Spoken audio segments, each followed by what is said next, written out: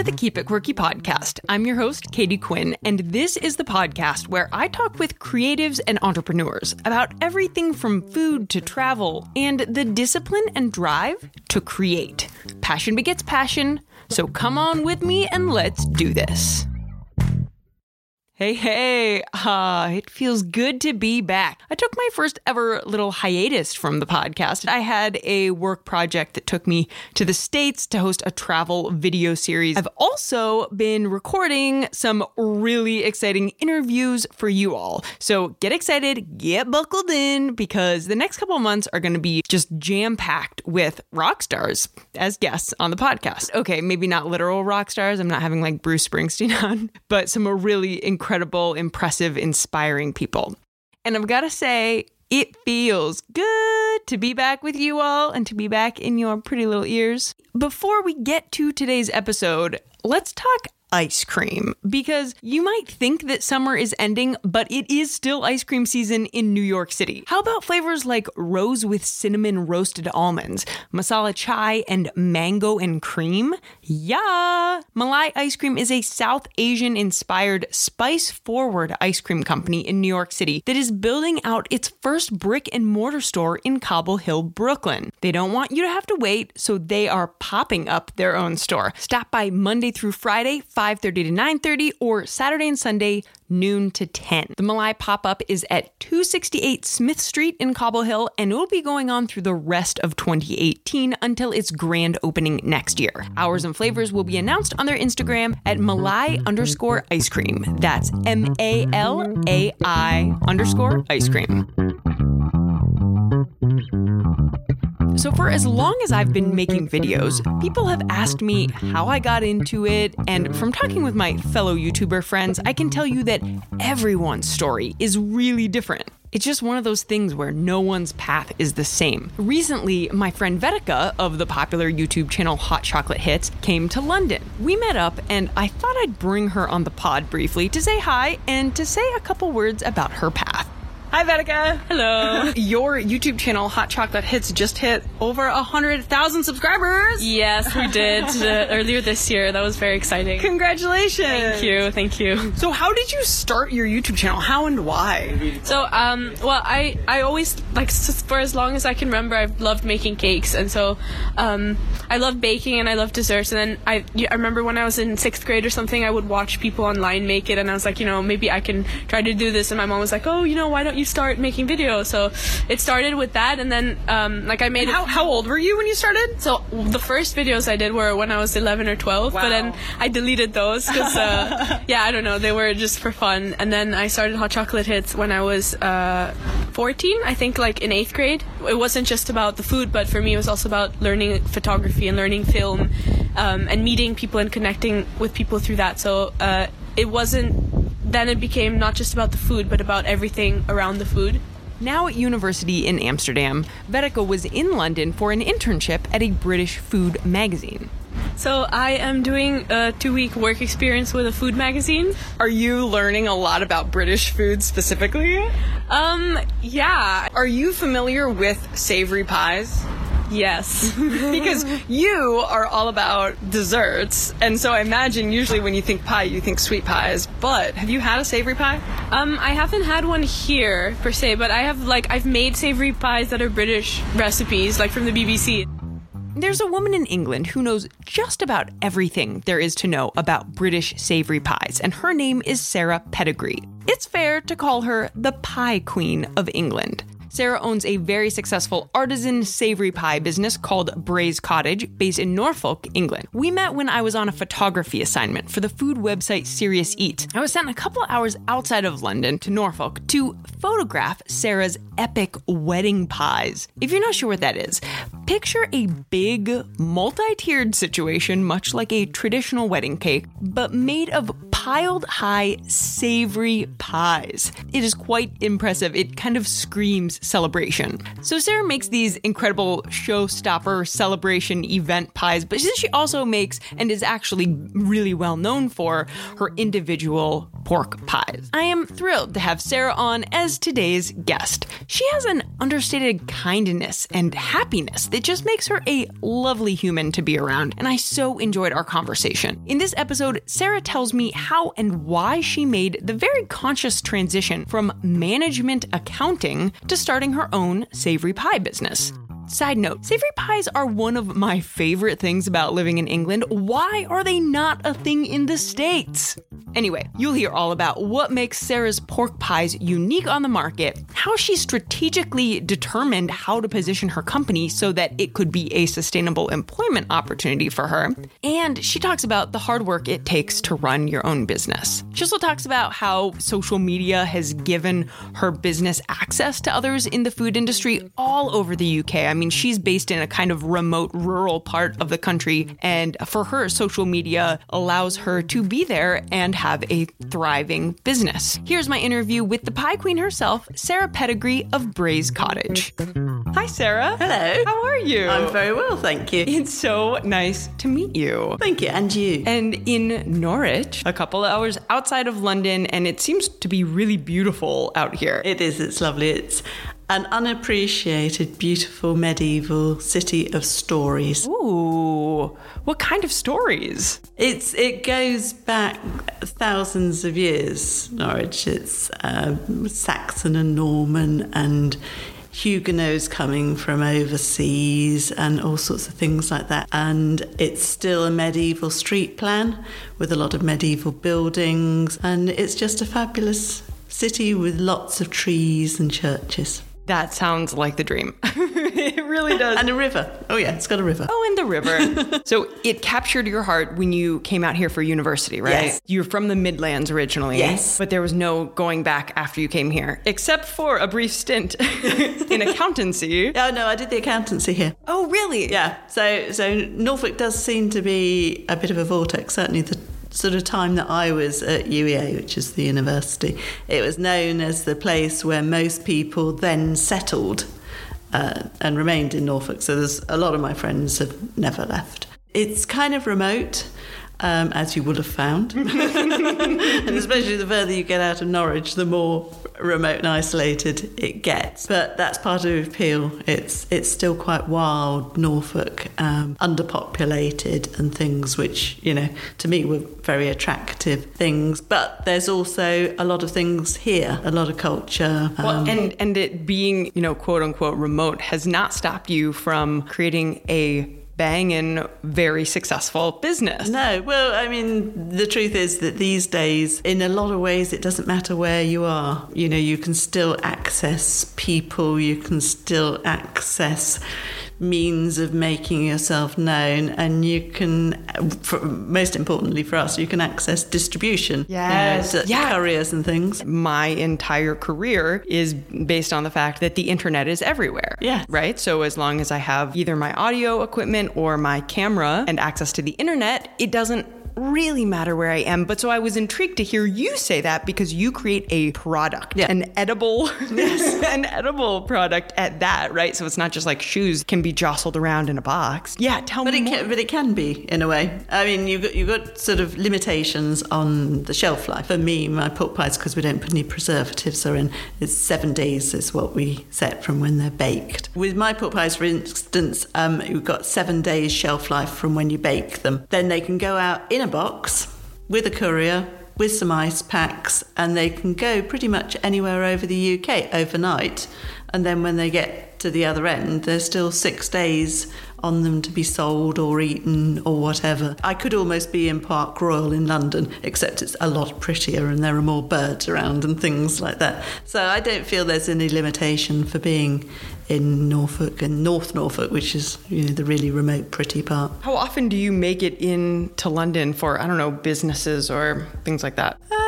Have I been this year? Hardly ever. I do come down, for example, when Ed Kimber did his shoot for the Baking from Scratch magazine. You are featured among a very impressive list of people. Claire Patek from Violet Cakes and Chetna McCann and Ed Kimber himself, the Dan boy Leopard. who bakes. So congratulations to you. Thank you. That's really cool to be featured with everyone like that. Yeah, no, it was a really lovely day meeting everybody, because when people like me get together with other people like me, we've got so much to talk about and so much interest, and a lot of us were kind of aware of each other through social media, and some of us had known each other for years through social media, but actually got to be in the same room. It was lovely. What role does social media play in your business?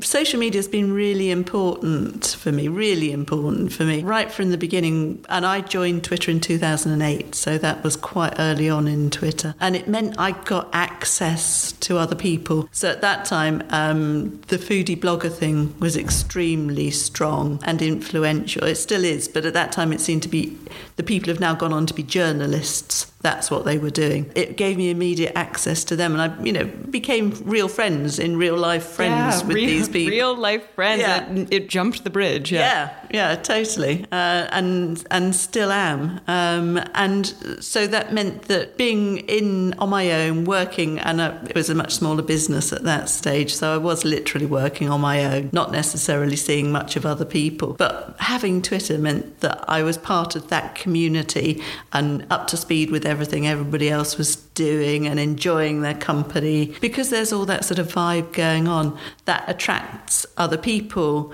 who want to know about you and know about your product and know about the fun that you're having. So it's a real way of, if you've got a brand, Twitter certainly at that point was very good at humanizing and creating a distinct sort of identity around your product, even if it was admittedly quite upmarket pork pie. Yeah. It sounds like the community aspect of it that you're describing too was really important to you, being in Norfolk and feeling like you were with others who were also interested. I wasn't getting left behind. I knew what they were talking about. I knew what the sort of current things that were important to the food world were and still do. So let's talk about those upmarket pork pies. Oh, okay. Tell me about what you make. I mean, I'm just have drooled reading the descriptions of the different seasonal things you include in your pork pies, and the kind of pork you use makes me feel like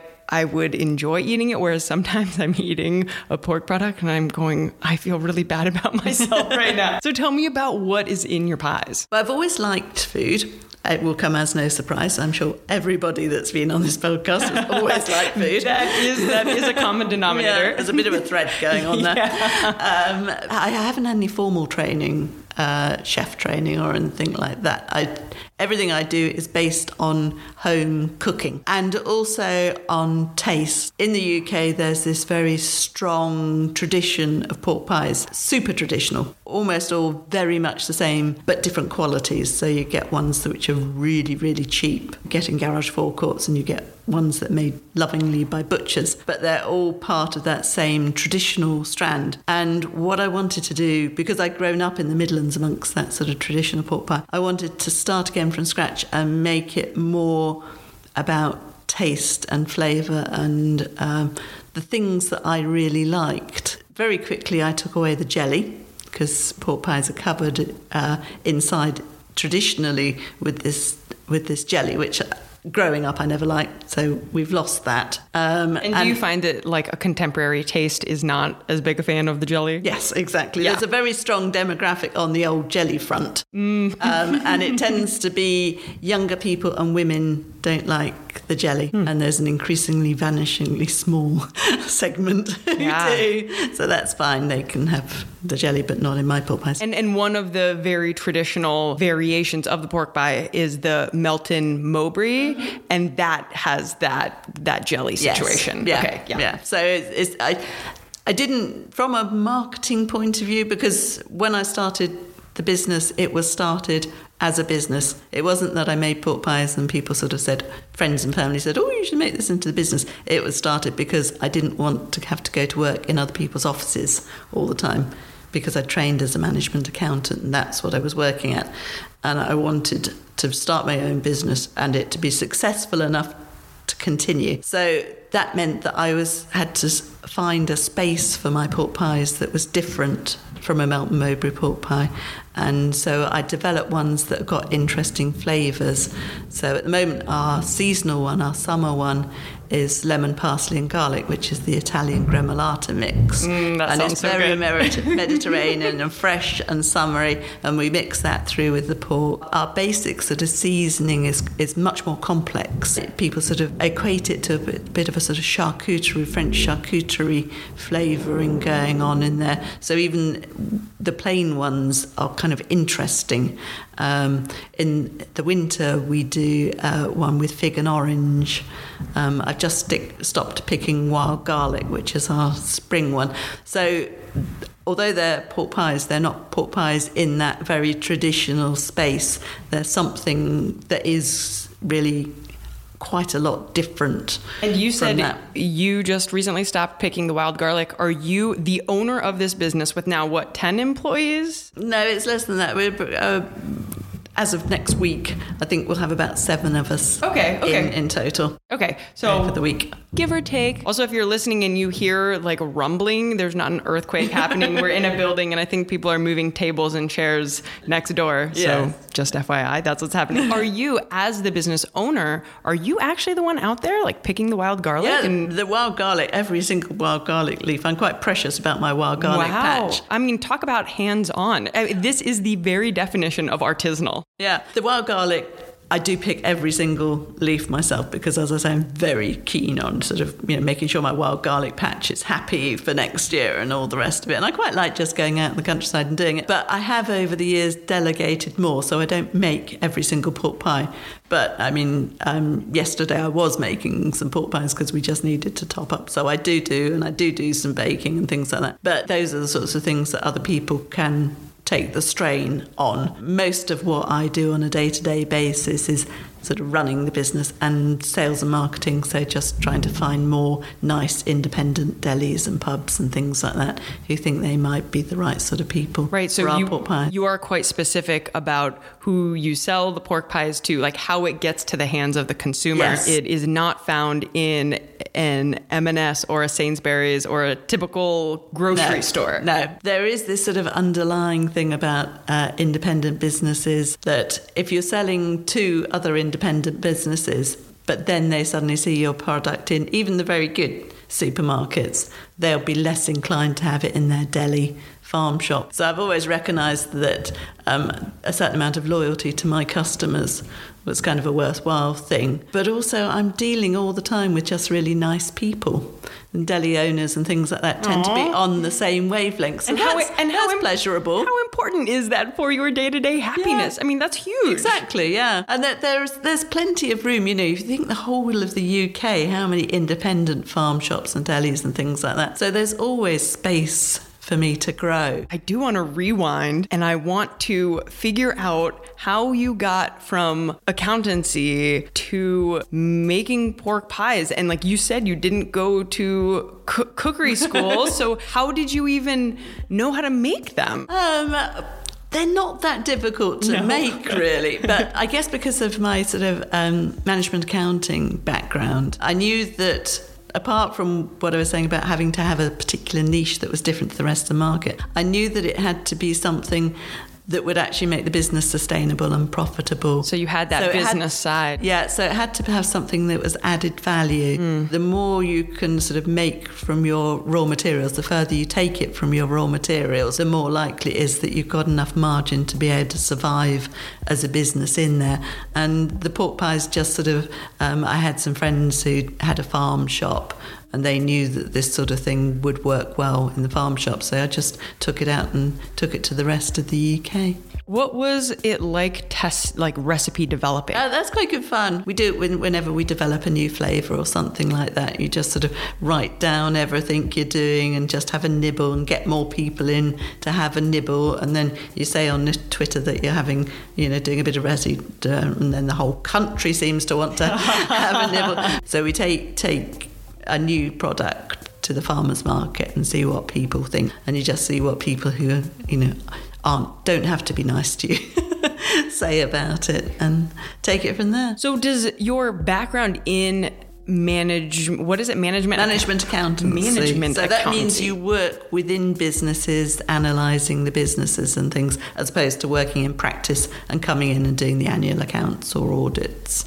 Okay, so put yourself back in those shoes. What made you decide to leave? Because that's a scary thing, to leave something really stable and like go after a dream. Well, I'd been edging my way further and further from it. I trained because it was a good opportunity at the time. I was given a bursary to train as a management accountant, and I took the opportunity because I was all young and ambitious and wanted to get through glass ceilings and good stuff. But then I realised that gradually it wasn't really what I wanted with my life. I wanted to be in my own nice environment, running my own destiny. So I actually managed to get out of, I was in the civil service, and the particular area I was in was privatised.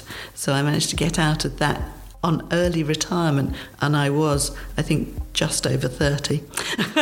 So how long? So it wasn't very much money, but it was a reason to do something different. And then I never had a permanent job again after that. I did contracting, so I go into businesses, work on their projects, and always have an end date, come out of the business.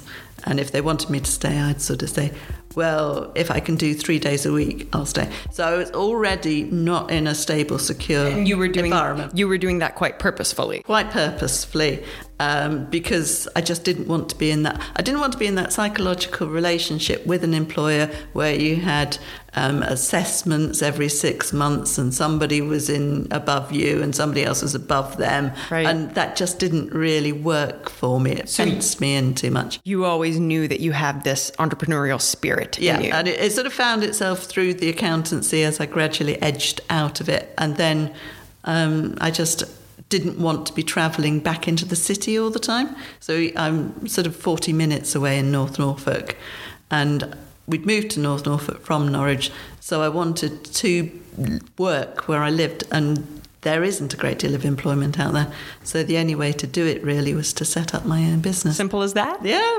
Was it that simple? Yes, it was. I'd sort of thought of a few things. I got a very sort of artistic streak to me, so I'd sort of thought of things like photography, and I did some painting and things like that, but nothing actually sort of looked like this is going to pay the mortgage. This was the one that sort of really made me think, yes, this is a business where I actually could properly employ myself. So I want to talk about savory pies for a second, because as an American... Alien concept. But so I've lived in England for about a year and a half, and I love savory pies. I love them so much, and I'm scratching my head going, why is this not a thing, a really popular thing in America? Half in mind to like go back to America and start it and like meat pie business. Exactly, and make it a thing. Yeah. But so talk to me about savory pies here. Okay, right. So in the UK, we are fully on board with savory pies.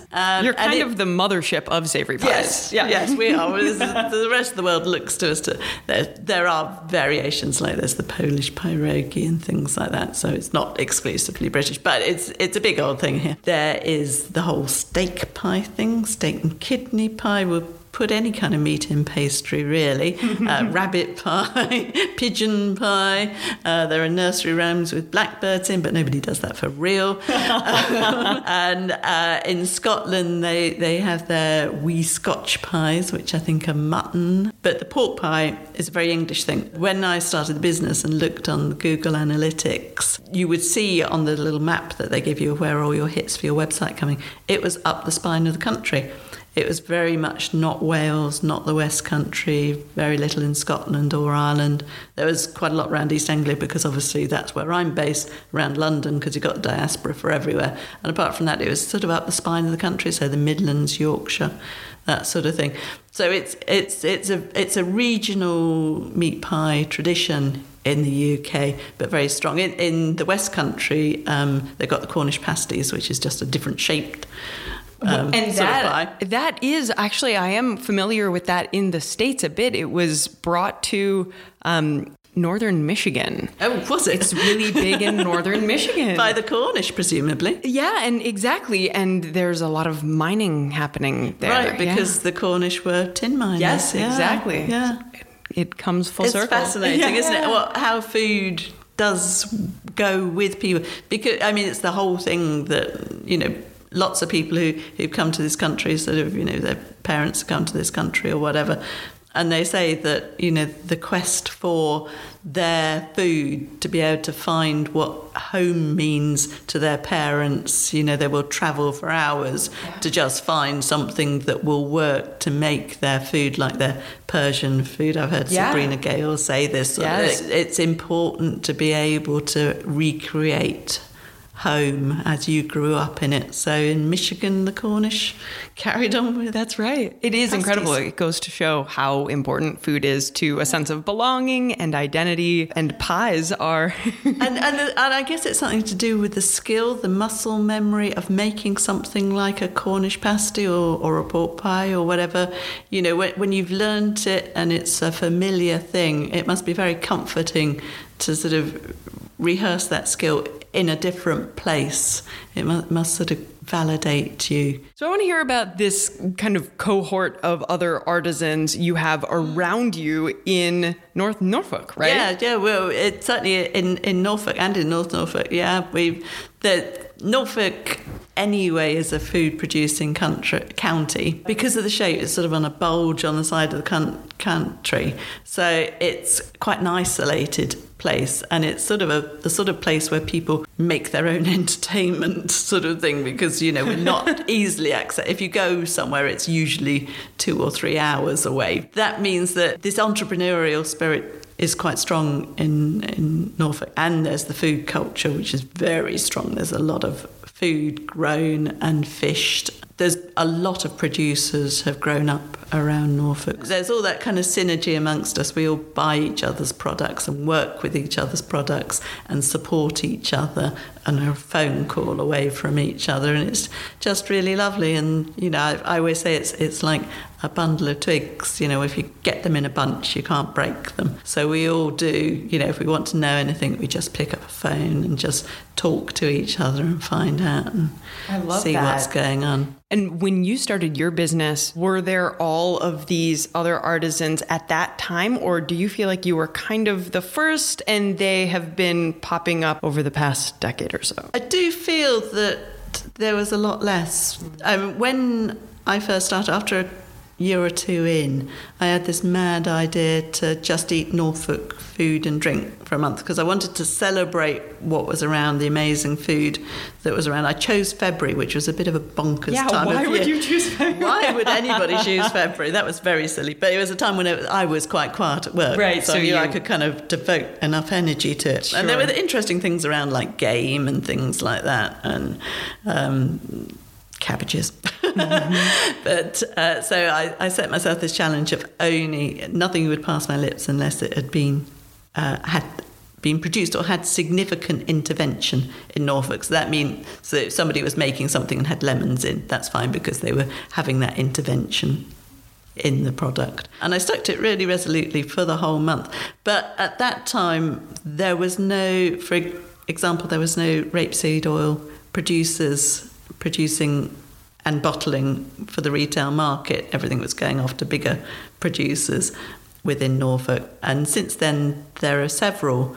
So there's much more diversity in the. We've been going 11 years as Braised Cottage Pork Pies, and there's much more diversity within Norfolk now. There's far more producers, and there's more popping up all the time, which is great. Would you say that your producer peers are also working to elevate their given product? So your mission, right, is to elevate the pork pie. Mm-hmm. Would you say that that's what each of these artisans are doing for their given product? Yes, I think now you say it, I think they are. They're all making something interesting and different.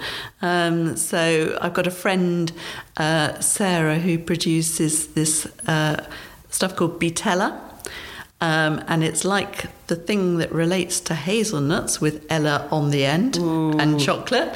Yes. But she's making it much more healthy without palm oil in, and she's sweetening it partly with beet. And so it's a much healthier and actually less sweet version of a chocolate spread. So she's really innovating it and taking it right up market. And it's just amazing on toast or in porridge or whatever. You get a real chocolatey hit, but you're not getting loads of refined sugar. That's really fun. It's really innovative. There's also kind of the novelty factor of it. I feel like that's going to take off. Yeah, no, she's going to do really well with that. So there's loads of people doing really interesting things in Norfolk. I love hearing about all this because it just brings me a lot of like hope. A hopeful feeling that people are so creative and are doing things and are self-starters. And I just love what you were saying about the community of twigs. Yeah. Where when they're bundled together, you can't break them. I just think it's really lovely. And I'm glad that you twigs found each other. It's much more widespread and engaging than ever any of the sort of more conventional jobs I had. It's much harder work as well. You have to work so hard running your own business, which is probably a common theme amongst the people that you've interviewed. It definitely is, but then everyone says, but I would have it no other way. Yeah, it makes you unemployable, I think, because, you've experienced this and there's very little going back. So I hate to wrap things up already because I'm so enjoying talking to you, but I do have to catch a train back to We London. have to send you back to London. But before I leave, I have to ask you, how do you keep it quirky? I think by limiting my boundaries. I do what I want and I find a way to do what I want. And when I first started the business, I sat down and talked to a friend who did coaching, executive coaching. And she said, what do you really want? We talked about it for quite a while. And the thing that kept coming up was, I want to have fun. So that's what I do. I have fun. And I just make sure everything we do has fun in it. Pie Queen, Sarah Pettigrew. Thank you so much for being on the podcast. Thank you. It's been brilliant fun. Thanks again, Sarah, for coming on the podcast and for sharing your path and passion. One of the great things about Savory Pies is that they're great all year long, which is exactly how I feel about ice cream. Thanks to Malai Ice Cream out of Brooklyn for sponsoring this episode. Malai has amazing, really fun flavors like rose with cinnamon, roasted almonds, masala chai, and mango and cream. Malai Ice Cream is a South Asian-inspired, spice-forward ice cream company in New York City that is building out its first brick-and-mortar store in Cobble Hill, Brooklyn. They have a pop-up store open now, so stop by Monday through Friday, 5:30 to 9:30, or Saturday and Sunday, 12 to 10 to grab a scoop. Mention this podcast and get 10% off of your order. The Malai pop-up is at 268 Smith Street in Cobble Hill, Brooklyn, and it'll be going on through the rest of the year until its grand opening. Make sure to follow them on Instagram at Malai_ice cream. MALAI. And also, thanks to my brother Brian Quinn for the Keep It Quirky podcast theme. Until next week, don't forget to keep it quirky.